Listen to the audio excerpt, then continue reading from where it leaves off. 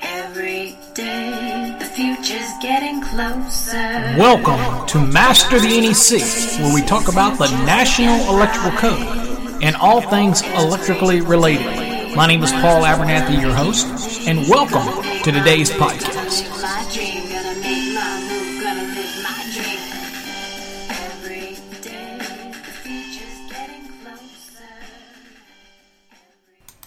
Well, hello everybody. Welcome to another episode of Master the NEC, where we talk about the National Electrical Code, podcast heard nationwide. Yeah, getting emails from all over the place about our podcast.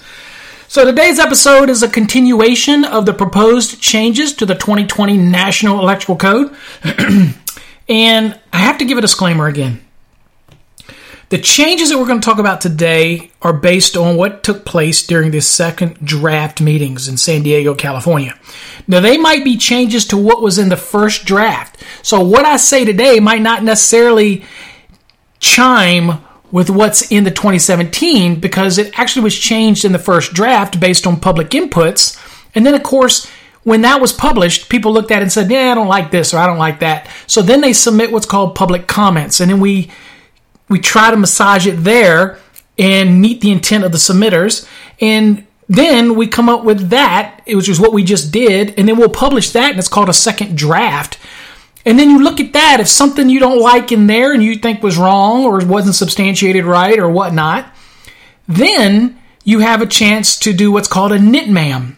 And that's a motion stage. And you can motion that, and of course, and so you've got other chances to change the code. So this is something we do every 3 years, and it's an extensive process. So whether you like the code, don't like the code, whatever, you can respect the fact that it takes a lot of people involved to change this thing every 3 years, to clarify it, add information, make it more user-friendly, if you will. That's an attempt to do. Whether we always achieve that or not, who knows? But that's the goal.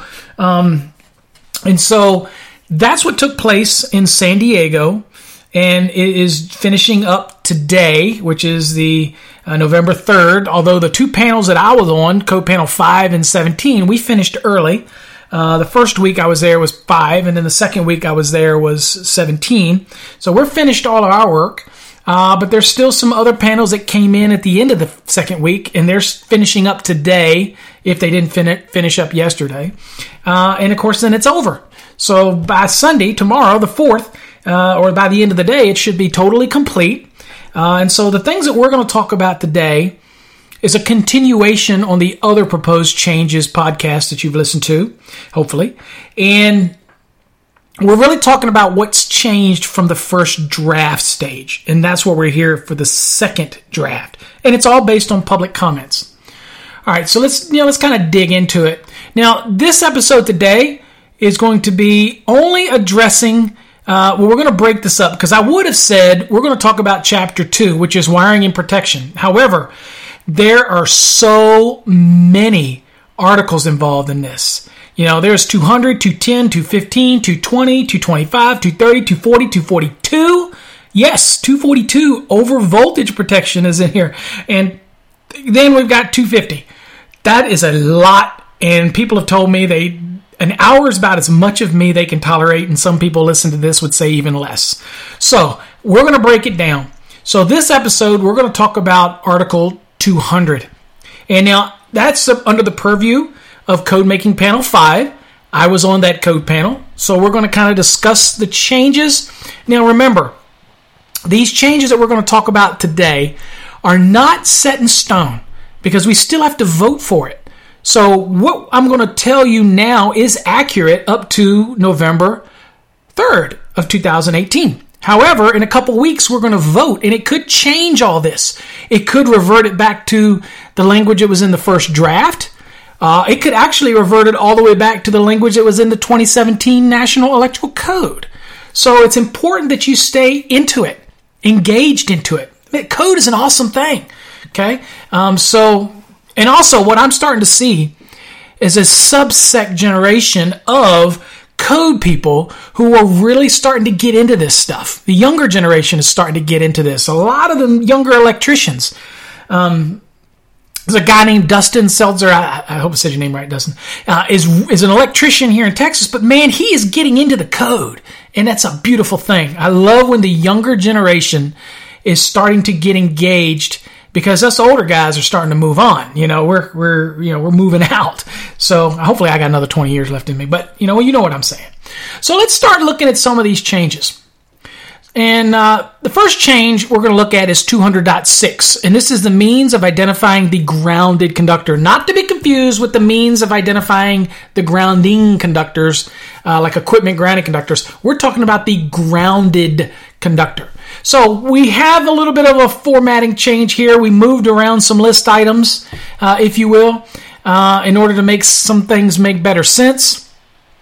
But we also added some language to really meet style manual intent and the flow of the list. But there was a significant change here that allowed us, it's down under the grounded conductors that are in multiple conductor cables. So that one we'll talk about in a second. But let's talk about what we did up here in 200.6a.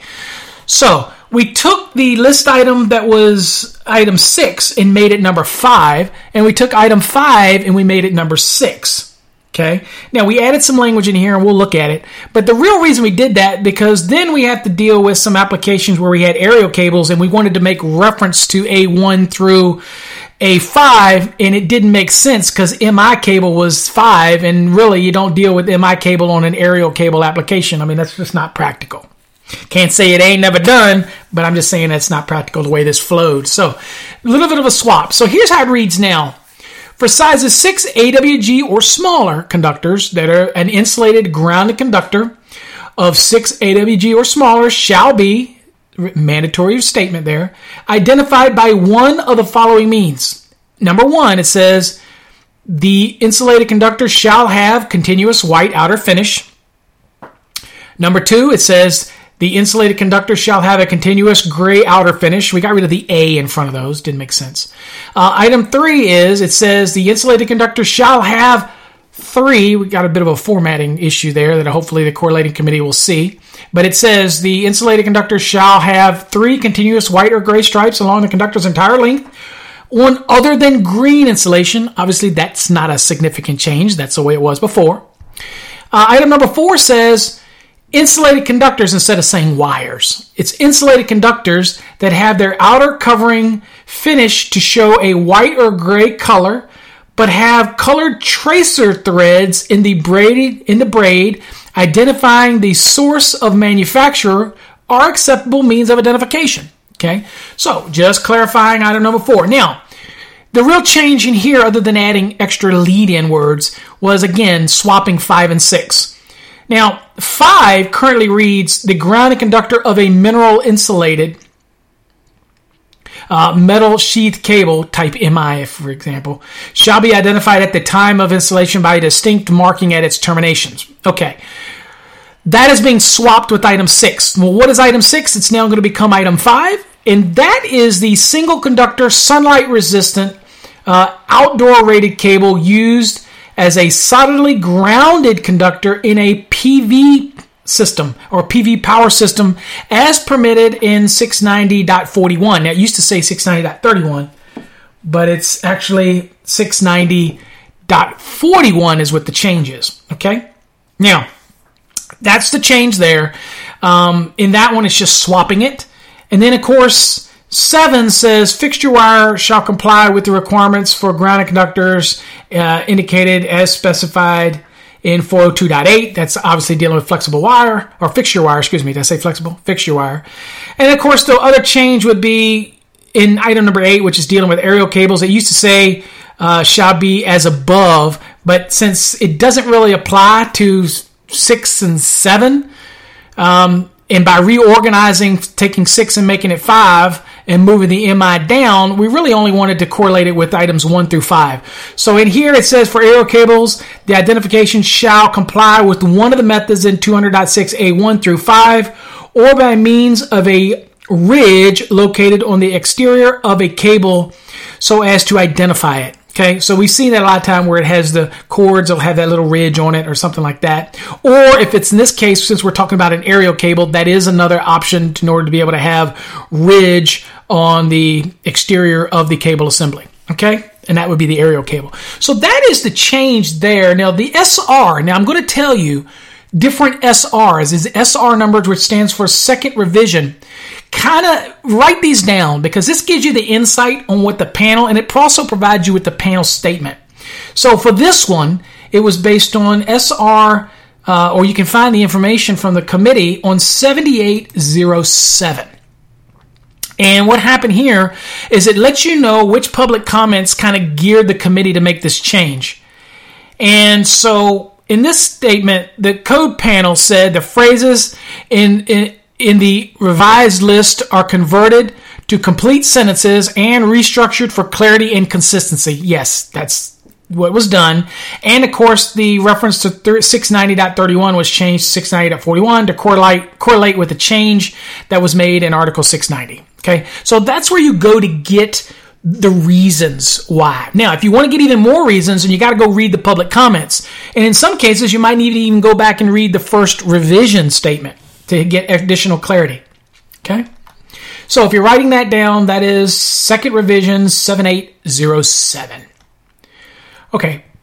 The next one that I find pretty significant, and it was a considerable amount of debate because some people did not believe that the exception was really needed because of the way it mentioned it in the general statement of item of subpart E, but I believe it did. That's just my opinion, and this clarifies what we're trying to do here. So again, this is falling under application where you're dealing with the identification of the grounded conductor, but in this case, we're dealing with the grounded conductor of a multi-conductor cable. It'll be like a tray cable, like an MC cable, an SE cable, NMB cable, all these type of applications. Here's what it says, and I'll read you the code language that's proposed to be the change. Now, again, this gets voted on, and so it's got to get a 2/3 vote. But this is what we're looking at this stage of the game. It says, the insulated grounded conductors in a multi-conductor cable shall be identified by continuous white or gray outer finish or by 3 continuous white or gray stripes on other than green insulation along its entire length. So again, that kind of mirrors the requirements that we saw in 200.6a. I mean, we get that. Okay. And then it goes on to say, for conductors that are 4 AW or larger in cables, identification of the grounded conductor shall be permitted to comply with 200.6b. We know that means that 4 and larger, you can do continuous gray or white, or at the time of installation, a distinct marking could be tape, whatever, that actually encircles the insulation. Okay? So you can identify it then. Okay? We get that. And that's all we're doing here. Then it goes on to say, for multi-conductor flat cables with conductors that are 4 and larger, an external ridge shall be permitted, okay, to identify the grounded conductor. Okay. All these things are chiming with what we've done in 200.6a and b. Everything's good so far. Now, here's where the exceptions kick in. What if I have a multi-conductor cable, like a tray cable or MC cable, AC cable, whatever it is, and I have, let's use an example. Let's say I have a MC cable that has blue, black, red, and white. Okay, so it's not a multi-wire branch circuit. So I've only got one grounded conductor in there.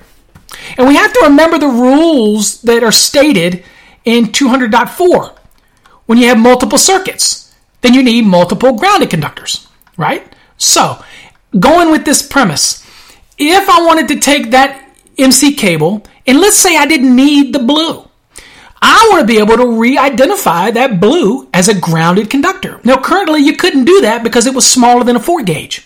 Well, this change is going to say, look, it's a cable. It's pre-made. It's pre-factory made. It's not a raceway where you could potentially install and go in later and add additional conductors in there. It's not.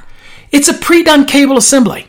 So, we're going to allow you to take, let's say, the 12 gauges. Let's say it's a 12-4 that's got black, red, blue, and white. But now I want to have 2 separate branch circuits in there, but I don't want a multi-wire branch circuit. Okay, then I can take the black and use the white, and I can take the red and use the blue that's re-identified, as a grounded conductor. Where's the harm? We already allow this type of thing in 200.7 when we want to take a white conductor and now make it an ungrounded conductor. Why wouldn't it be okay to take a conductor that was typically colored or an ungrounded conductor and make it a grounded conductor, as long as it's in the cable assembly? There is no harm. Here's the benefit of it. Many installers get out there and you buy a cable assembly and now something changes and you need an extra grounded conductor. This is going to allow you to do it rather than have to rip that out, order some special type of MC cable or tray cable assembly. This is a good thing for the electrician because there is no harm. There is no hazard, right? So, at the end of the day, now there was arguments that what if the tape falls off? Well, tape is not the only way you need to do it. Plus, if you're concerned about tape falling off here, you didn't seem to be too concerned about the tape falling off under 200.6b, which distinctively allows us to do that in item number 4. So that really doesn't hold any water. So at the end of the day, now you have an exception. Here's what the exception says. It says, where the conditions of maintenance and supervision ensure that only qualified persons service the equipment. Now, here's the thing. That is also no longer there. And I'm going to tell you where you'll see that because that's been removed as well. So don't get fooled by what's in the second revision information. What you have to do is scroll all the way down to what's called the details exit view if you're in TerraView. And if you scroll all the way down for that, then you've got to scroll down and find the revision that this is dealing with.